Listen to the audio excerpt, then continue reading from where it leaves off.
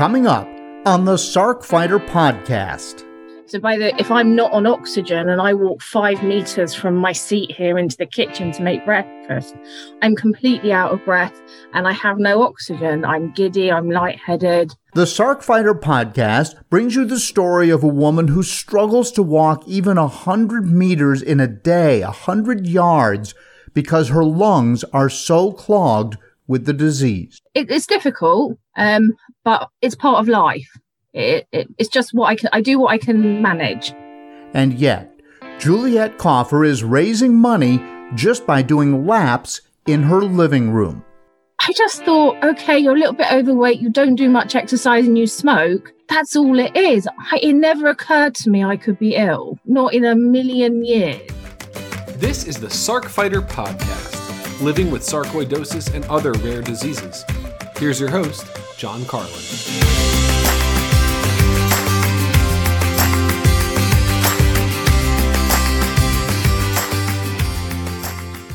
Hello and welcome. This is episode 42 of the Sark Fighter podcast, brought to you in part by a generous grant from A-Tire Pharma. I do this podcast because I want to offer my fellow Sark Fighters hope, and we have some reason for that today, and you will get it in spades when you listen to how hard Juliette Coffer is working to do what most of us really just take for granted, and she is doing it for the greater good, and we'll be listening to her story. But before we get into her delightful interview, I need to give you a couple of little background notes, do some business here. The official Sark Fighter song is called Zombie by Mark Steyer and his band. It's the White Hot Lizards. They're in Alberta, Canada. You can hear Mark's story, the story behind the lyrics, in episode 12. And I will tell you that occasionally I play the entire song for you at the end of a podcast, and I did that at the end of episode 41. So you might want to just go back and listen. You hear the little bits and pieces of the song in and between the segments of the podcast, but every once in a while I just put the whole song out there so you can listen to it. And it's right there at the end of episode 41, the episode prior to this one. I call this the Sark Fighter podcast because I am fighting Sark. I have neurosarcoidosis, and you're fighting Sark in some way or another, or you wouldn't be here, you wouldn't be listening. I don't think we have any casual listeners to the podcast. Of course, I think it's so wonderful that I don't know why everybody in the world doesn't listen, but I'll just go with if you're here, you're listening because you're impacted by sarcoidosis in one way or another. Maybe you have Sark, maybe you're a family member, maybe you're a researcher, pharmaceutical company, whatever it is, you're in the Sark space, and this is a place where we can all gather. And what I hear over and over from people is they don't know anybody else who has sarcoidosis. They just kind of feel like they're all alone. And I just want to let you know that you're not, and that there is a reason for hope. We talk to these researchers, and they're making progress. The Foundation for Sarcoidosis Research is doing great things, and I serve as a volunteer with them on the Patient Advisory Committee and volunteer in many other ways in addition to this podcast. So advocate is the word I couldn't think of. So, there's a lot going on there. And then, I've just kind of connected with some people in the UK, and Sark UK is doing great things as well. They're the ones who hooked me up with Juliette, who will be the interview today. So, there's just a lot of reason for hope. At the end of the day, that's what I want you to take away from this. Normally, we release the Sark Fighter podcast every other Monday. And as I'm speaking to you today, as always, my trusty dog Dougal, the boxer, is curled up on the chair in my office. And Dougal makes my life so much better. He was a puppy that we got from the local SPCA, and during COVID, instead of fostering a dog for 2 weeks, they said, yeah, you got to keep him for 2 months. And after 2 months, there was no way that Dougal was going back to the SPCA. I could not part with him, and it's been one of the best things that ever happened to me. Hey, I'm going to tell you about, before we get into my interview with Juliette, in a strange way, what I did this past weekend kind of relates to sarcoidosis. So stick with me for a minute and see if you don't see where I'm going with this. So Last weekend, my son Ben and I rented a machine that grinds up stumps. All right. And I have a couple of big stumps in my yard. Ben had one in his yard where trees had been cut down. So this thing has got tracks on it, kind of like a small little bulldozer, but you don't ride on it. You walk behind it and you guide the spinning wheel at the front of it up onto the stump. And then you move the spinning wheel with sharp blades on it back and forth. And it essentially reduces the stump to sawdust or at least mulch. And it took like an hour to do a stump that was 8 inches high and 1.5 feet across next to my driveway. And I was so happy to have that gone. It worked great for that. And then the second stump was much larger. It was an old cherry tree in my backyard. And so my son Ben and I are taking turns removing this bigger stump. We're out in the sun. And then all of a sudden, Ben's running the machine and it stalls. So we checked the gas. It was okay. So we started it again and it ran for a little bit and then it stalled again. Well, this got worse and worse until finally this machine would only run for about 15 seconds before stalling.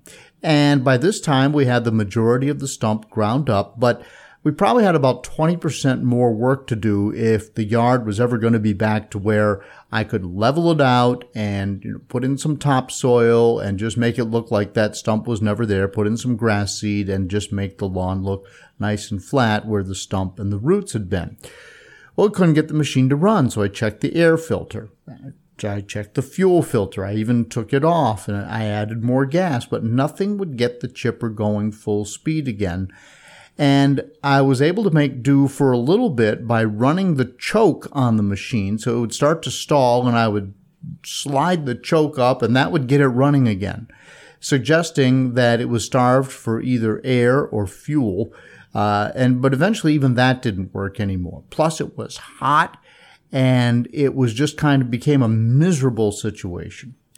So why am I telling you this? Well, I think that machine's woes mirror what we suffer with sarcoidosis. Let's walk this back a little bit. One day, something just doesn't feel right, but you push through it. Well, then it gets a bit worse. You shake it off and you go again, kind of not feeling like yourself, but it's okay. And then finally it gets to the point where this is so bad, you've got to go to the doctor, but they can't figure it out. They can't fix it. And then you look ahead and you have so many plans. You have so much life to live. You have places to go, grandkids, bucket list trips, bucket list adventures, things that you just want to do. Maybe you're older. Maybe you only have, say, 20, 25, 30% of your life left to live, but you got to do it. And it doesn't really matter what that number is. None of us really knows how much life we have left to live, but you just know that you're not done yet. You're not done doing the stuff that you set out to do. Just like my stump chipper, right? I've still got some more chipping to do before that yard is going to be what I wanted it to be, but I can't figure out what's going on. And even after they do figure it out, I get the choke to work, but it's not really working.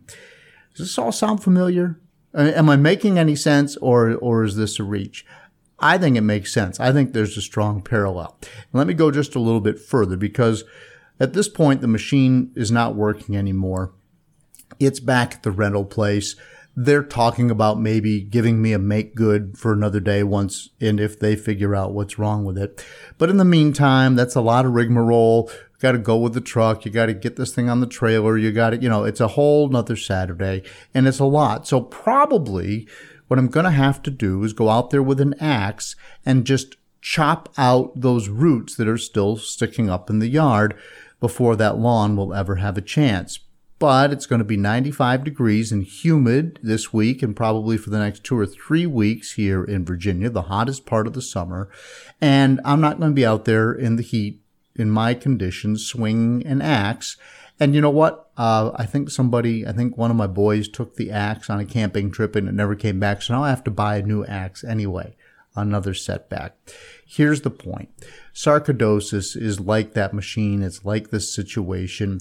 And you're going along fat and happy. The machine breaks down. You don't want to say no. You want the lawn to be nice. You want to live your life. So you improvise. I'll go and I'll buy that axe, even if I have to wait because of the heat.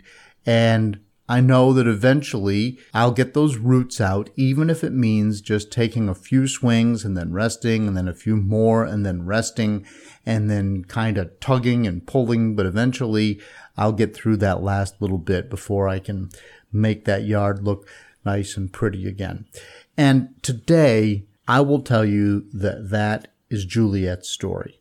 She has had a tough run of it with sarcoidosis. It's gotten worse and worse and worse. She's made some progress, but she has now sarc in her lungs to the point that she wears oxygen all the time. You will hear her talk about the difficulty of getting up from the dining room table and walking to the kitchen and not having enough breath. And on top of that, she's been quarantining because of COVID-19, and even a mild case of COVID would be more than her body can handle. She knows that doctors have told her that if she gets it, they won't even bother to put her on a respirator. It's that bad. And yet she has found a way to walk back and forth in her living room and to do that and raise a lot of money for sarcoidosis research. So, and on top of all of that, Juliet is a wonderful storyteller. When you listen to her speak today, you will not know that you are listening to somebody who is very sick. And you will be so glad that you heard her talk about how she is fighting back. And you will definitely, if you're needing a little inspiration today, you're going to get it from Juliet. And her story is coming up next on the Sarc Fighter podcast. A zombie, just feeding and stumbling.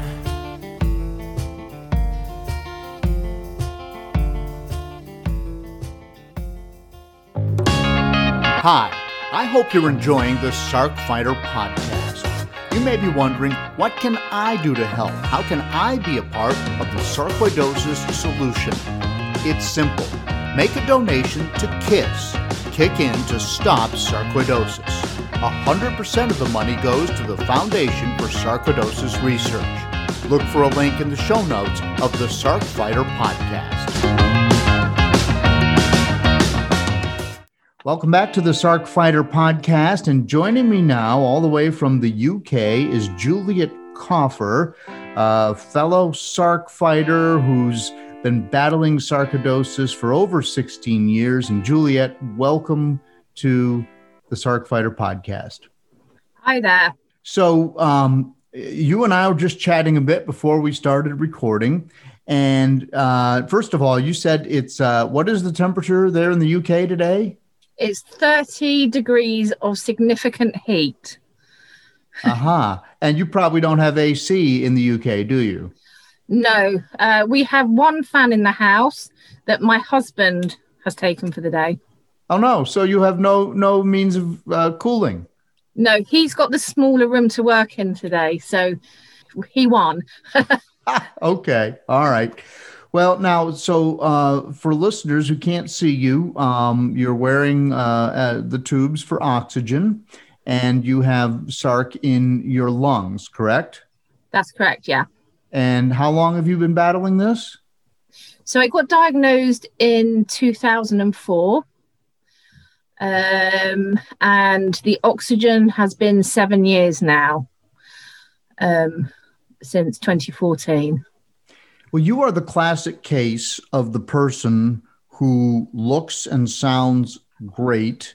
People would not know that you are sick, except you say you live in your house, as you described it, as a cottage, and you have a hard time walking from where you're sitting to the kitchen? Yeah, that's right. So to look at me or to hear me speaking, you wouldn't know that there was something wrong with me apart from the oxygen tubes in my nose. But as soon as I stand up, my oxygen drops off. I've only got, I'm down to 20% gas transfer, which has dropped off in the last 7 years. It's halved in 7 years. So quite low levels. And I also have pulmonary hypertension, brought on by the sarcoidosis. The pulmonary hypertension is where, I don't know if everybody knows what it is, but it's where the right side of the lung has to work very hard to push the blood through into the lungs to get the oxygen to my body. but the vessels have been damaged by the sarcoidosis. So as soon as I stand up, my percentage of oxygen on a finger monitor will drop down to about 80, 82 as soon as I stand up. So if I'm not on oxygen and I walk 5 meters from my seat here into the kitchen to make breakfast, I'm completely out of breath and I have no oxygen. I'm giddy, I'm lightheaded, I'm puffing, I'm panting. So I don't walk very far in a day because it's too difficult. So I keep within my level and my means, but I don't really walk more than 100 meters in a day, which isn't very far. No. My garden path is 20 meters. So I don't go up it very often. It's difficult, but it's part of life. It's just I do what I can manage. Going upstairs, I go up on my hands and feet, crawling up like a toddler, because my lungs work better with it. It takes less oxygen. So you adapt, and you find ways of doing things that you wouldn't normally have thought to do them. Wow. Well, I do anyway. Wow. So you have a really hard time getting around. Now, what made you think that there was something wrong 16 years ago? What were your first symptoms? So I had no idea I was ill. I was slightly overweight. I was probably 9.5, 10 stone then. So, average, slightly podgy. I smoked a lot. I was smoking, oh goodness help me, my parents are going to listen to this. I was smoking a lot of cigarettes. Let's put it that way. There was definitely plural packs involved. So I was breathless, and I just thought, okay, you're a little bit overweight, you don't do much exercise and you smoke. That's all it is. It never occurred to me I could be ill, not in a million years. I just thought, that's who I am. Maybe I need to go to a gym, get fit, give up smoking, lose a bit of weight, I'll be all right. And it was the winter, and I had a couple of episodes where I had to walk up a hill. Once was after shopping and once was going to my hairdresser. And it wasn't a very far distance, probably a couple of 100 meters on each occasion. But by the time I got to the end point, I literally had nothing left in my lungs to breathe. And I thought, oh, it's very cold, etc. Although the one time when it happened to me going back to the car from shopping, unbelievably, I lit a cigarette as I got back to the car because I thought it would help my lungs work. I don't know that. I remember sitting there thinking, right, why are you doing this? You can't breathe. So, and I just took it to be a thing. And then in the February, I'd had a week where I had chest pains. Never had chest pains before. And I thought, oh my God, you've got like indigestion. Something must have unsettled your stomach and etc. And I went every Saturday. I used to go and do the supermarket shop for my husband and I. And I went on this Saturday. They have a pharmacy section. I thought, oh, I'll go and ask for some medication. I don't want to just pick something off the shelf. I want to get the right stuff. And my mum was coming down that day. We were having a day together, planning a surprise for my dad's birthday. And I went in and I spoke to the pharmacist, and I said, I've had some pains this week. I need some indigestion medicine, please. And she said, where are the pains? And I pointed across my arms and across my chest, and she looked at me and she said, you need to go to the hospital. You might be having a heart attack. Oh my. So I've got a trolley full of nice food to feed my mum, who's on her way from London, coming down on an hour journey in the middle of February. And the pharmacist says, go to the hospital.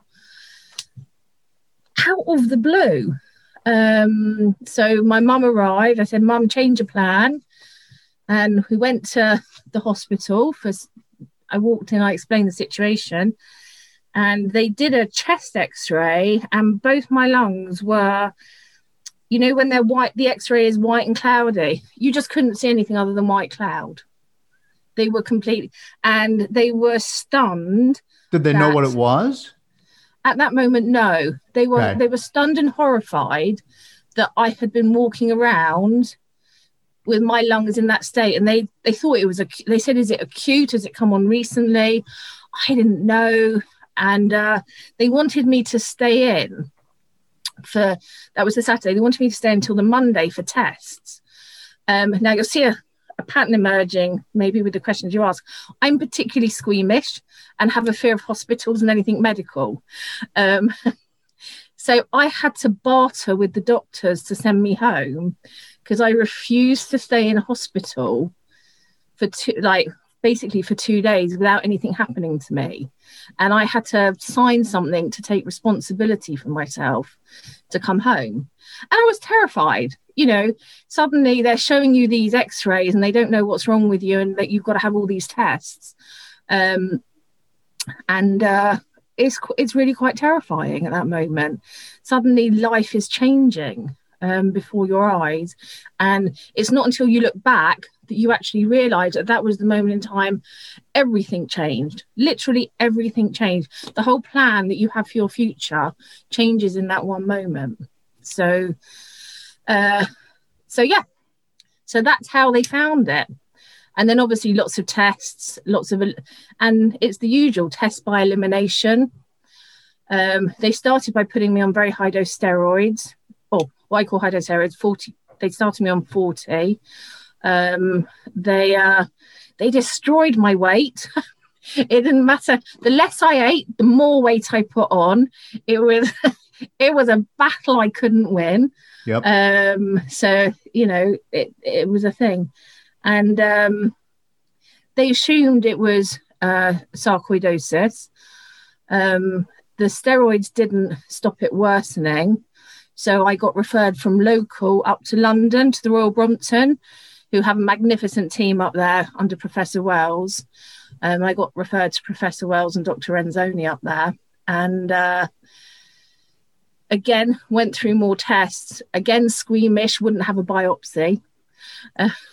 You wouldn't have a biopsy? No. Even after you saw all that in your lungs? Yes. Because they probably were thinking it was cancer.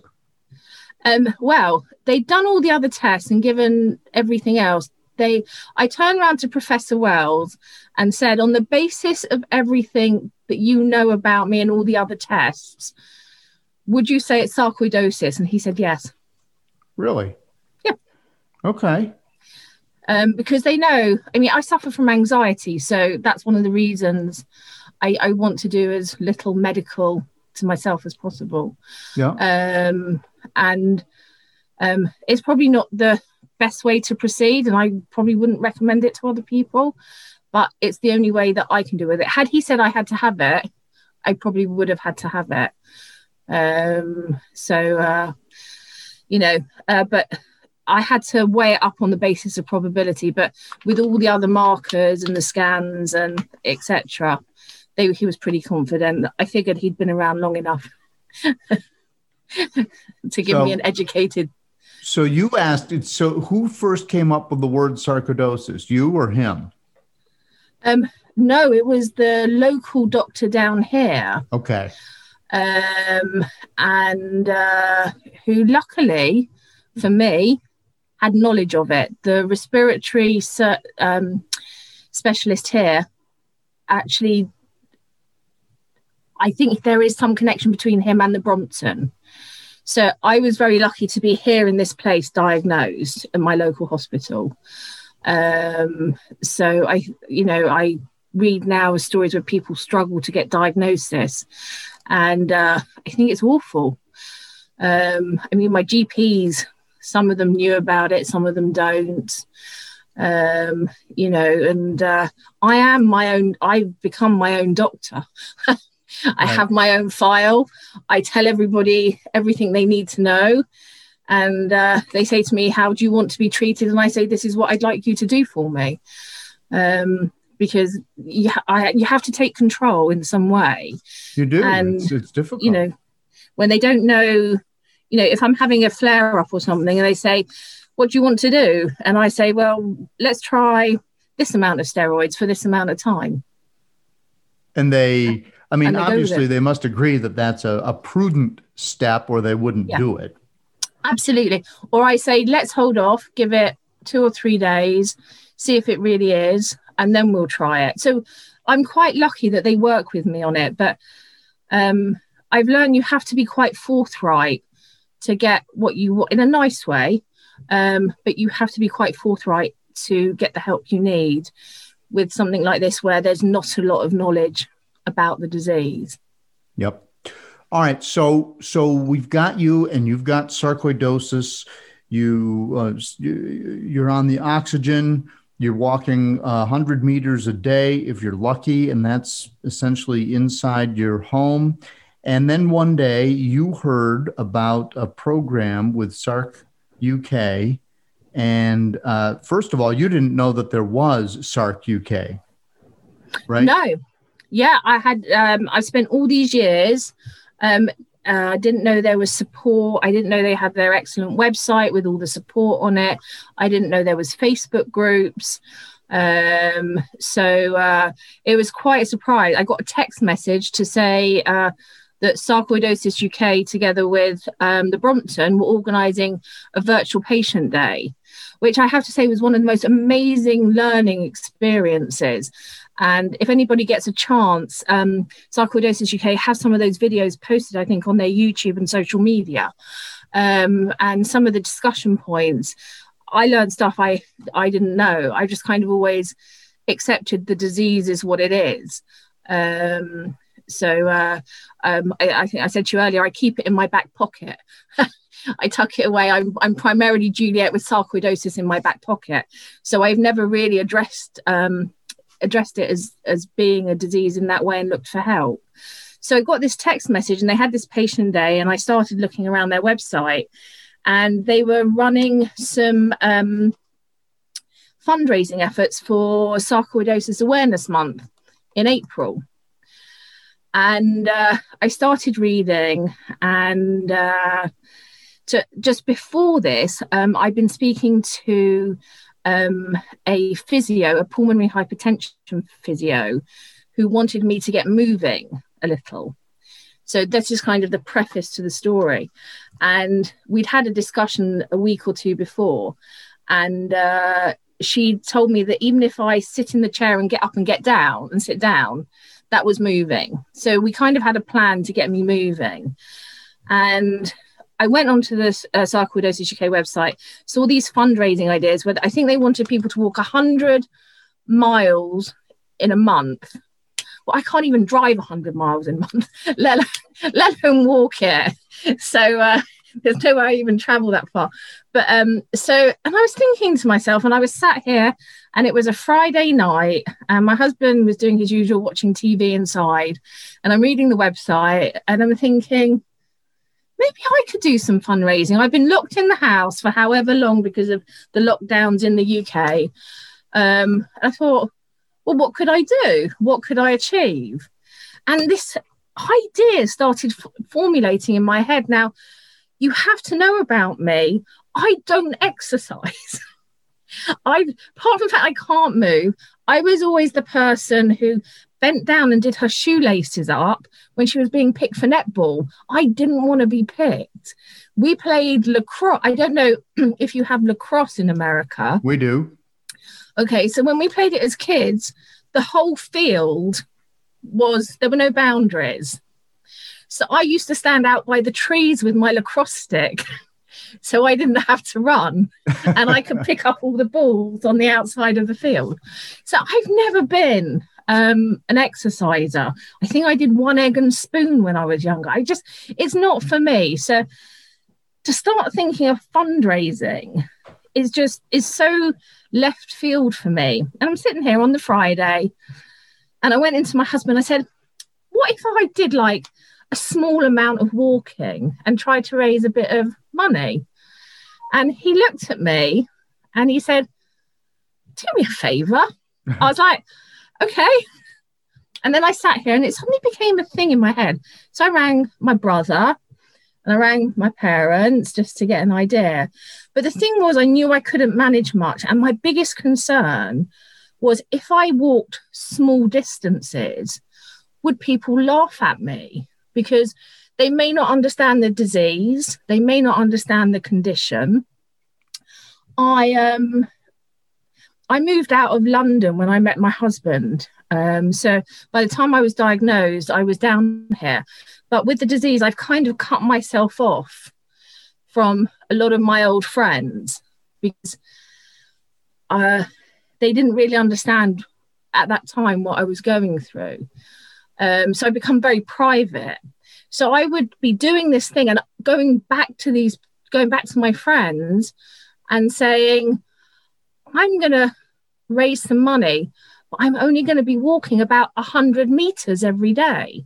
And I was really worried people would laugh at me because they wouldn't understand why it's only 100 meters in a day. Sure. So in the end, and I've learned this a lot more since I've been doing it. It's the kind of attitude, when you're writing an email and you look at it and you read it and you're not sure if you want to send it, and then you think about it some more and then you look at it again. I've learned just to press the send button in the last few months because of it, because you can dither about these things all the time. And one of the reasons that I wanted to do it is January 2019, my prognosis was, with the pulmonary hypertension and with all my treatments, that I had a 50% chance of making it to this Christmas. Oh, wow. So I kind of felt I wanted to make a difference in some way. And I think that's what makes you press that send button. That's what makes you want to do something that you maybe haven't done before. I'm not I want to go out and do a bungee jump kind of person. I'm not I want to go and see Niagara Falls kind of person. I'm not really any of those. I'm just a very practical person. So this seemed to be like a great bucket list thing to do, is to give to people so that what I've been through over these years, somebody further down the line may not have to go through.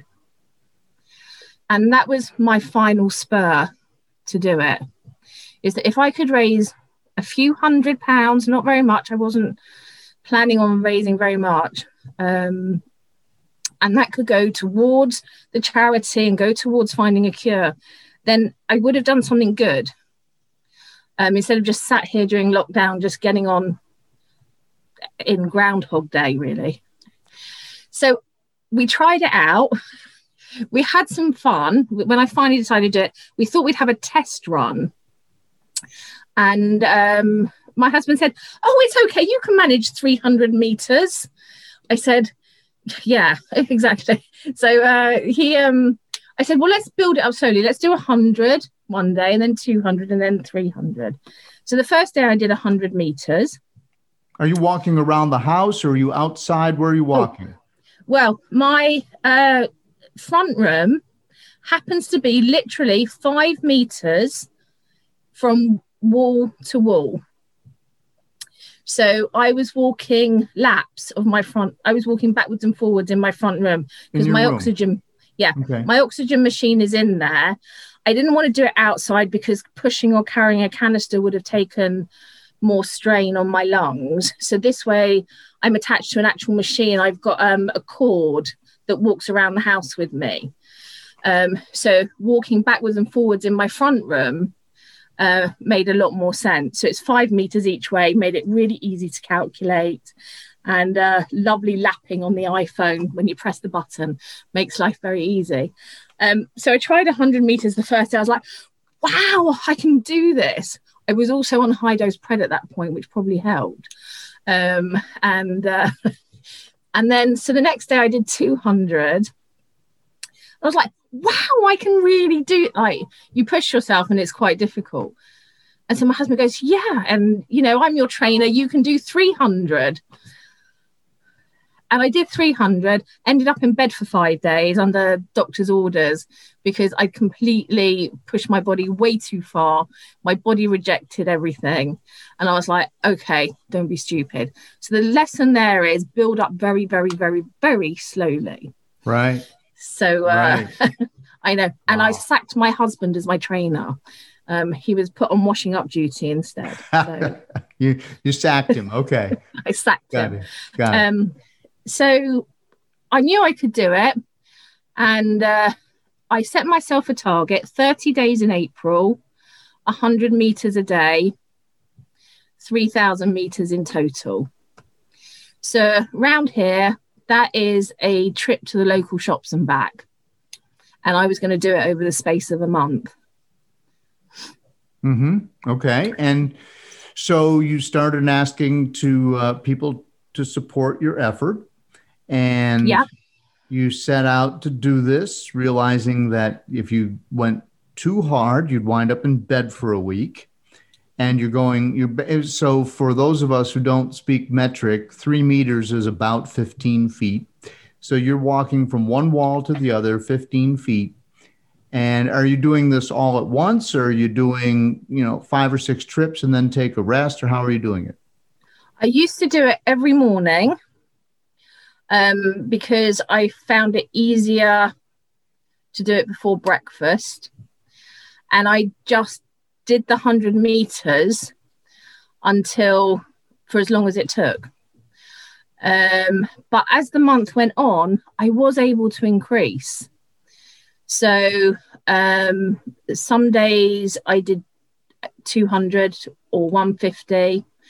And instead of 3,000 meters, I've eventually covered 4,100. So I did about a third more than I planned to.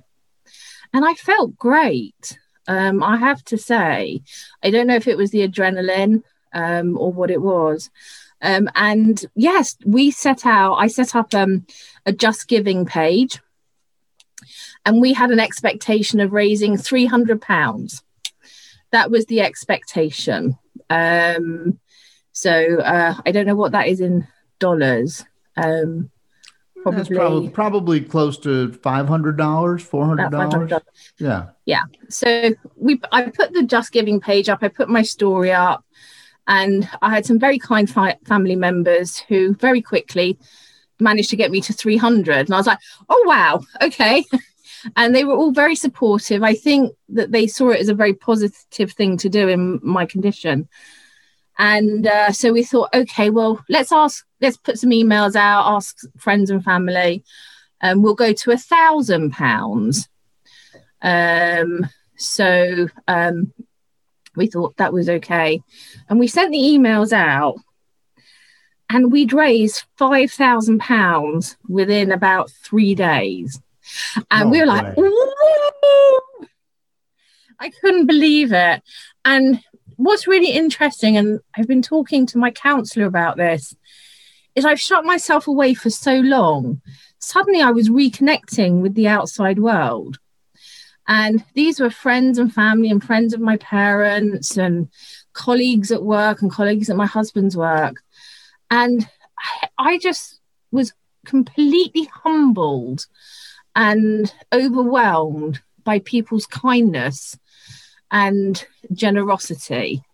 I never expected to have that much money come in. And then I started to try and get some press coverage in the local papers, ran a story on me. I got some web coverage. I actually got coverage both here and where my parents live. So I thought I'll ask everywhere. Never try and I've learned never try and miss an opportunity to raise money. And also I'm Jewish, and the Jewish papers all supported me and ran stories on me, which was fantastic. And I got picked up off Twitter by our local TV station on the BBC. So the BBC is our main broadcaster here. And there's local news areas. And they came down and filmed my last day. And they put the package together. And I was very lucky because the day they put my piece out on TV, there were local elections in the UK. And they can't broadcast political stories whilst voting is happening here. It's a no news day. So I went out on every local bulletin from 6 a.m. I went out at lunchtime. I went out at 6 p.m. I went out at 10 o'clock in the evening. I got really lucky. And we took nearly £2,000 that day from the TV. Wow. Broadcasting. And what was amazing, there are a few amazing things. One is Sarcoidosis UK received a check from somebody who had seen me on TV and just said, I've seen this lady, and they put in £250 check just to Sarcoidosis from seeing me on TV. And people who know me from around here, I'm a computer teacher here in my local area. So I've taught a lot of people over my time. And it was really funny. People say, oh, I saw you on TV. And even now, I ring up to do a fish order for my husband.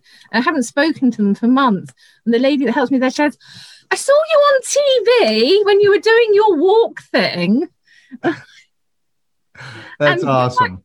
There's a whole world out there that saw me. And I'm just doing my thing.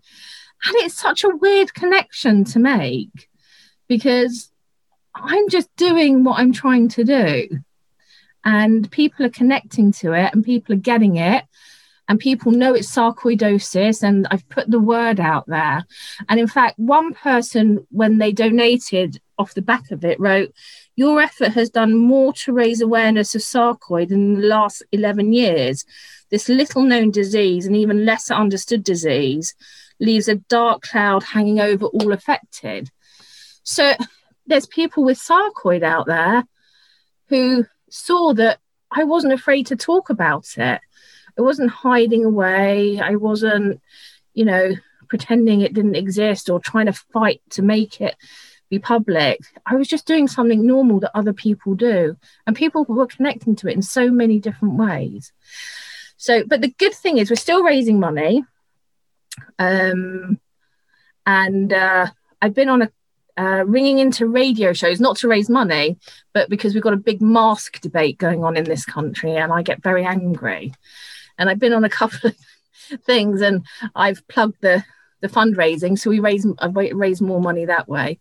Awesome. And we're currently up to just over £17,000. And we have something called gift aid here, which is like a special kind of tax where the government adds some on. So we're basically up to £20,000 with the gift aid. And Sarcoidosis UK, because this money is for research, the British Lung Foundation double it. So in essence, I've raised the equivalent of about £40,000, which I think is about $50,000. Yeah. Yeah. So not bad for little old me.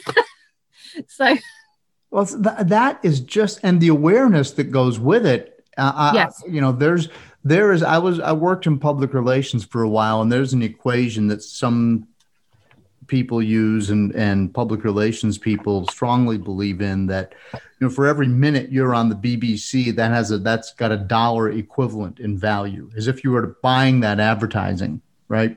So if you were to buy 30 seconds for a commercial on the BBC, it would cost X. And so if you're on TV for a minute and a half for the story, that would be 3 commercials, and it replays over and over. It's got an equivalent, and there's a number of people that it reaches and so forth. So the awareness aspect of it has a value as well as the actual fundraising. So you've really hit it out of the park.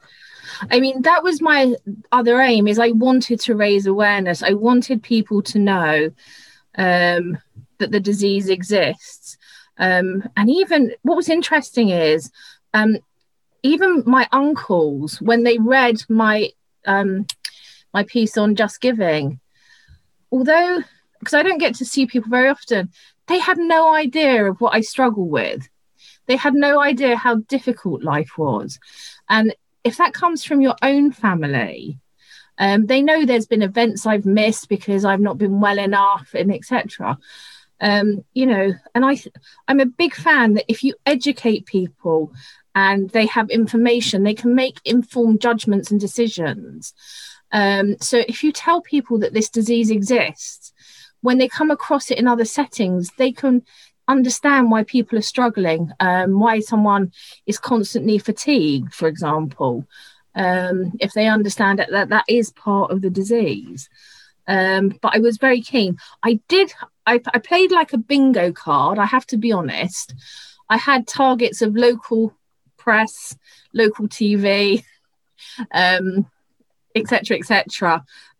So I got a podcast, so I'm here with podcast, but I didn't get national TV and national paper, and it's quite disappointing because I've tried really hard, but unless you have something that people really know about, it's very hard to get national coverage for such a small disease.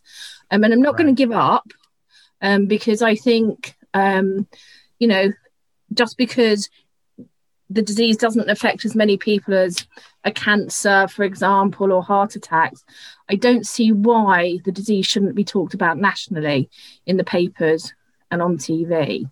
Well, and yeah, you're preaching to the choir now, because I totally agree with you. And that's one of the reasons we do this podcast, is to, you know, maybe somebody in London will hear this and or SARC UK can use it, and they'll listen to your story and they'll become fascinated. Because to me, and I'm a television reporter, that's what I do.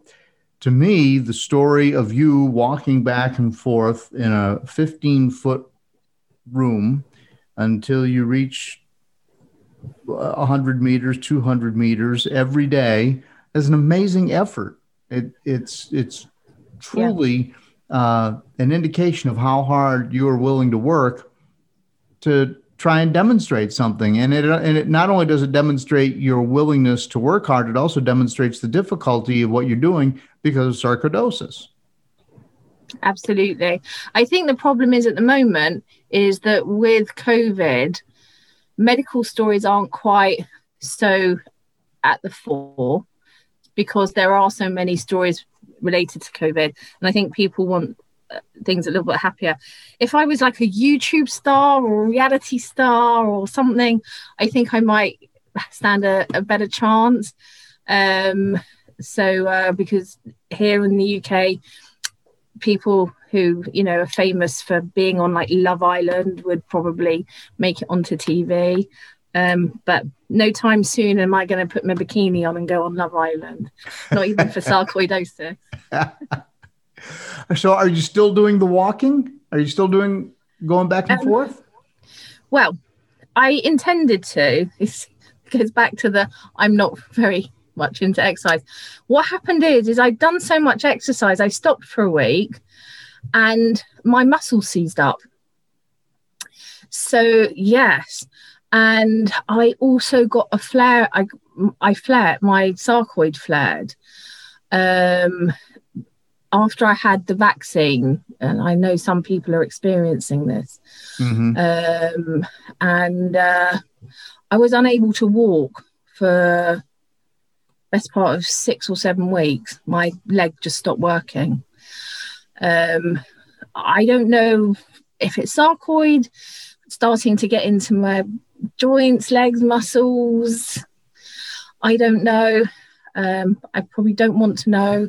And I just, so I've taken it easy.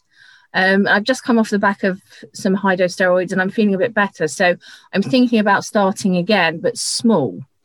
So maybe doing 50 meters slowly, not in the 30 degrees of heat we've got today for sure. But and definitely through the winter when you move less, I want to try and make sure I move more. So it's always in my head to do it. It's just whether my body wants to follow my head. I see. And so your fundraising is now just fundraising, like you're past the April Sarcoidosis Awareness Month window, obviously, because we're speaking in July. But the fundraising continues just based upon need. People are hearing that there's a need to fund sarcoidosis, and you've created a sort of situation where you're a bit of a poster child for it, and you want people to rally around your efforts and to contribute. Absolutely. And the discussion, I had a long chat with Leo from Sarcoidosis UK. Yes. And I do believe that the way to present stories to the media is, and you would obviously know this with your background, but you need a human face. You need to see the person who's affected. So one of the radio calls I rung up for was a channel called LBC. It's a London news broadcast channel, but it covers the UK. And it was just after we've got this situation here where the government have decided that all the restrictions shouldn't be mandatory, and they're relying on personal responsibility for people to wear masks and do the right thing. And I rang in to tell people about sarcoidosis, so they would, and what my situation is, what my prognosis is, and why I need people to wear masks. And I was on for 10 minutes telling my story. I was on for a long time explaining my story, explaining how hard it is. And when I came off, the response on Twitter was amazing. And people writing to me saying, I never really understood. I'm going to keep wearing my mask. And I changed minds that day. And he actually said that a bit later on after I'd been on. And he said, from the feedback he had, is I'd touched a lot of hearts with my story, but also changed a lot of minds. And I think when people understand why they need to wear a mask, it's not just because we say, oh, we want to go out. You have to explain to people why you need that protection. And you have to be a person, and, you know, you could be their sister, mother, aunt. And without that connect, people don't often understand, which is why I went on the radio. I thought people needed to understand that we're real people. So, you know, when there's a thing here where they say it's inevitable, some people will die from COVID. But I say it shouldn't be inevitable. I'm a person just like everybody else, and my life shouldn't be based on the inevitability that you think it is. I'm as entitled to live as the next person. And I think until you put a person to that, people don't really understand what impact a statement like that has. Mm-hmm. I agree. So, and kudos to you for getting that done. And 10 minutes on a radio show is an eternity. That's just, shoot. But as you can tell, I can talk a lot. Well, but you tell a great story. You're very good at it. So thank you. I hope everybody is leaning in as much as I am to hear what you're talking about. What have you got an update on your prognosis? I haven't at the moment. I'm kind of just hanging on in there. My husband, we're trying very hard. We've been shielding now. Well, I decided the winter before COVID to stay in. I'd had some really bad chest infections the year before, to the point where I couldn't eat for 3 months. I was on liquids. And I was like, I don't want to go through that again. So in October 19, I decided I'll stay in for 5 months and I'll go out in the spring. And then came the pandemic. So today is day 640 in the house. Shielding. 640 days in the house. Yes. So that does that mean you don't even go into your garden? I've been in the garden, but not. I won't go beyond our patio. I'm nervous to go out. I have had to go to the Brompton for one set of tests. which they were brilliant for. I was lucky enough to be the first person in, so I didn't see anybody. And I've made one trip to see my parents, who we've seen once in 21 months. And I stood 10 meters away with masks on. I tell this story, but my dad wanted to have some soup for lunch, and I virtually made him drink it through a straw under his mask because I was so terrified of it, of being near people. So I have become very, very scared. So I don't know what my prognosis is because I haven't had lung function for ages. I know my oxygen is getting worse. I know it's dropping more. Is that a decline in my lungs and the condition? Is that a result of the vaccine? Is it just a flare-up? I don't know. But I'm just going to keep living. And my husband and I, we live in this little world, just living each day as though it's normal, within limitations. We have a rule that nothing's important. We don't, if we argue about how we cook the courgettes. Everything's too short.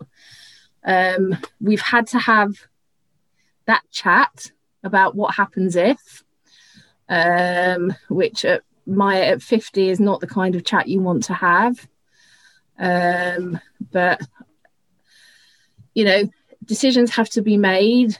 You have to go down that road. So my prognosis, I don't know.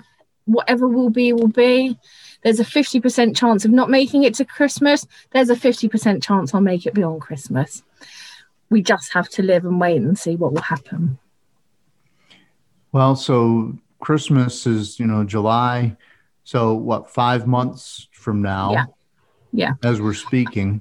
Yeah. You certainly, you don't look like someone who has 5 months to live. No. My lungs tell a different story. Wow. I know. Wow. But, and that's the whole point of this disease, isn't it? It's invisible. It is. It is. And what will probably do for me, as they say, is, God forbid, catching an infection. That would be the trigger. COVID, they told me I won't survive COVID, the state of my lungs, which is why we're locked away. Yeah, your lungs can't take one more hit beyond what they're already doing. There's no at 20% gas transfer. There's no space for infection. Right. So, So at what point do they put somebody on a ventilator when they look at that gas transfer? I would think 20%, 10%. Is that? Do you know? They won't ventilate me. They won't. No. I've been told that. They don't think it's worth it. They don't think it'll work. No. Wow. Ugh. So you've got to continue to be extremely careful, but you have been vaccinated. That's good. Yeah. And I can live in hope that it's worked.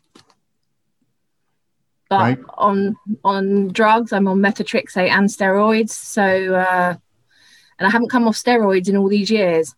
And I've been on methotrexate and steroids for the whole 16 years. I've never been able to get off them. So my body, I guess, is just addicted to the steroids in many ways. Yeah. Yep. And steroids they're nasty in and of themselves. And the prednisone, we've done a special podcast just on prednisone. The doctors, one doctor came on and said prednisone would never even get approved as a drug today because it's so toxic to our bodies. Even though it does, as advertised, it does so many other things that the side effects would, if it was trying to get approved today, would be deemed as more damaging than the good, and it would not get approved as a drug. But because it was years ago, now it's out there and we all take it. So, yeah. So you're on Twitter and you're on Facebook, and you will send me all of your, what is your handle on Twitter? It's an interesting question because I changed it recently. Okay. So I am at Juliet Coffer, Juliet. COFFER. Okay, very good. And so I'll put contact information for everybody with the show notes for this, so they can click and they can follow you on Twitter. And are you also on Facebook or Instagram or?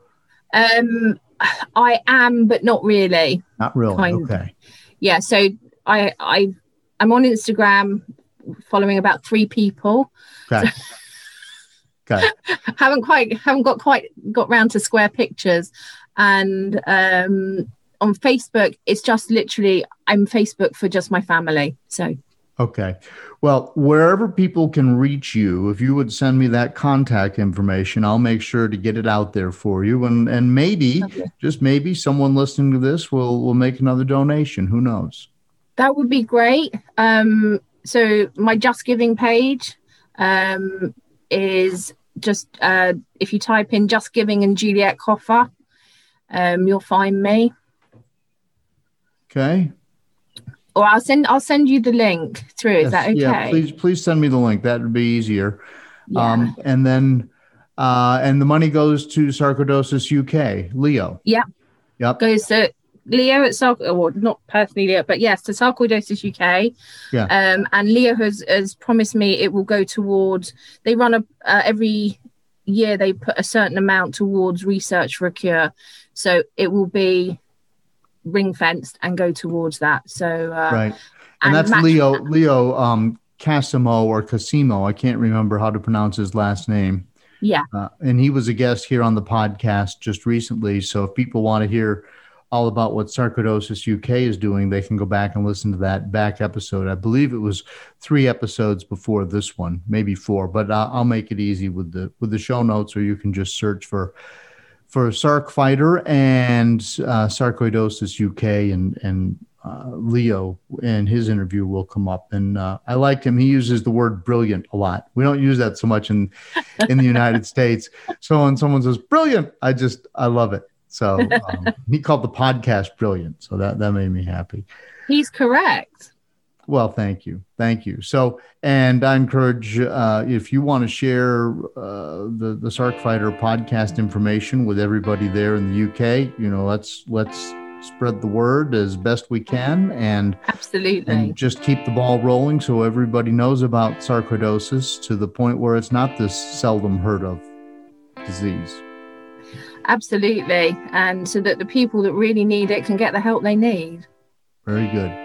Juliet Coffer, thank you so much for joining me here today on the podcast. My pleasure. Feel like a zombie, just feeding and stumbling. So isn't Juliet a treat? I mean, here she is. She's cooped up in her house and she finds a way to get it done. She pushed a bit too hard. She had a setback when she tried to do 300 yards. So then she spends a week in bed, but then she gets right back at it. And now the media is finding her story and she's raising a lot of money to fight the disease. And I just want to salute Juliet and thank her for volunteering to come on the Sarc Fighter podcast and to share her story publicly with her local media there in the UK. And let's just hope that that more and more people find out about what she's doing and that she's able to continue to fight the disease and do great things. By the way, all the information is in the show notes if you want to help Juliet. Now, for the record, I still haven't bought my axe if you're worried about my backyard, and there are still a few roots out there sticking up, but I'm determined to get to it even if it's fall before I get there. Also, if you are new to the disease and you're trying to figure out what you have and what's going on with your body, if you've just stumbled across the Sarc Fighter podcast, go back and listen to my interview with Dr. Simon Hart in episode 2. That's kind of like Sarcoidosis 101. He just talks about everything going on with sarcoidosis. If you want to know more about me and my backstory, my story is actually episode 1. I figured I had to put it all out there if I was going to ask people to come on and do the same. So no holds barred. It's all out there. And then in a recent release is an interview with Leo Casimo, who heads up Sarcoidosis UK. And that's episode 38. And he is the one who told me about Juliet. And so I want to thank him for that. But if you're in the UK and you've heard Juliet's story and you want to know more about what's going on there in England and Great Britain and the surrounding areas, then go ahead and give that a listen. And then, hey, worldwide, there is a lot of progress being made. So episode 39 with Dr. William Damsky of Yale University and Dr. Matt Baker at Stanford, the most recent upload, I believe that's episode 41, are both working on trials for new drugs, new therapies to fight SARC and give us all a way to maybe beat this disease, especially without using prednisone. So that's showing a great deal of promise, and they both have gone through in detail, but detail that the layperson can understand their research. So I'm very excited that we're getting some of the top researchers to join me here on the podcast and to share. I'm glad that we can be a platform for them to share what they're finding out, and I'm glad for you to be able to know it. So I'm just really thankful. So Dr. William Damsky at Yale, Dr. Matt Baker at Stanford, and those guys are just great guys. You'll enjoy listening to that. And then don't forget to go back and listen to a couple of bonus episodes. First of all, on sarcoidosis and COVID-19, which I moderated, and then another bonus episode on dealing with prednisone. These are sort of like little town halls. And these are just rare opportunities to hear the top experts in the field talk about how prednisone affects us and how COVID-19 is a special beast for those of us taking autoimmune drugs. So those two special episodes are back there. In the meantime, please send me an email, carlinagency@gmail.com. That's in the show notes. And also follow The Sarc Fighter on Instagram and on Facebook. I do appreciate your interest in this podcast. It helps me reach more people and grow the show if you share the link on your social media. And really, if you like it, if you would just tell one person, just tell some other person in the sarcoidosis space about what's going on here at the podcast, and let's continue to spread the message as far and wide as we can and raise awareness about sarcoidosis. So thanks again to Juliet Kaufer for joining me here on the Sarc Fighter podcast, and I really hope that she continues to thrive and to prosper as best she can in her situation, and we wish her all the best with her fundraising and thank her for telling her story. Until next time, people, keep fighting.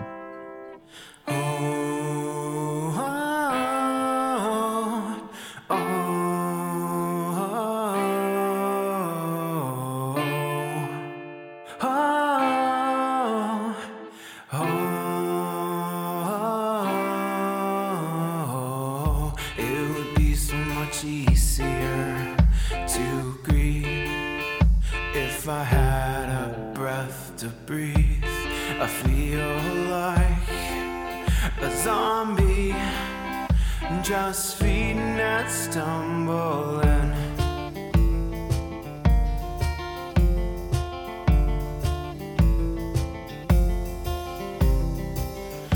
Learn to suffer, you feel pain someday. Learn endurance, your strength will fade away. Dead man walking, trying to keep up the pace. Dead man walking, counting down his days. And I don't know what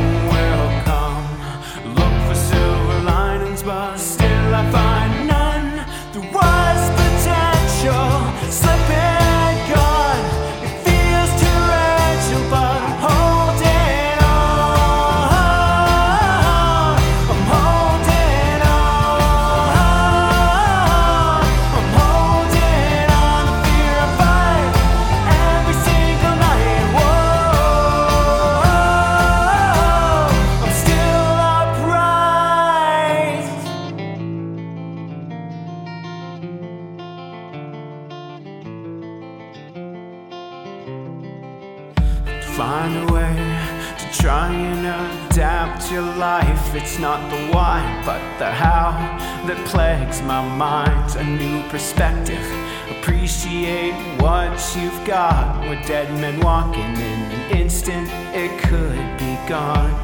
And I don't know when will come. Look for silver linings, but still I find none. There was potential slipping gone. It feels torrential, but I'm holding on. I'm holding on. I'm holding on. I fear I fight every single night. Whoa,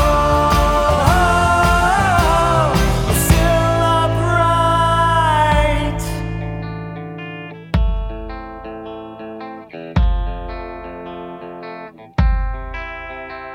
Wherever there is happiness, fight to be there too. And wherever there are friendly smiles, try hard to smile too. And wherever there is sunshine, don't let fear die.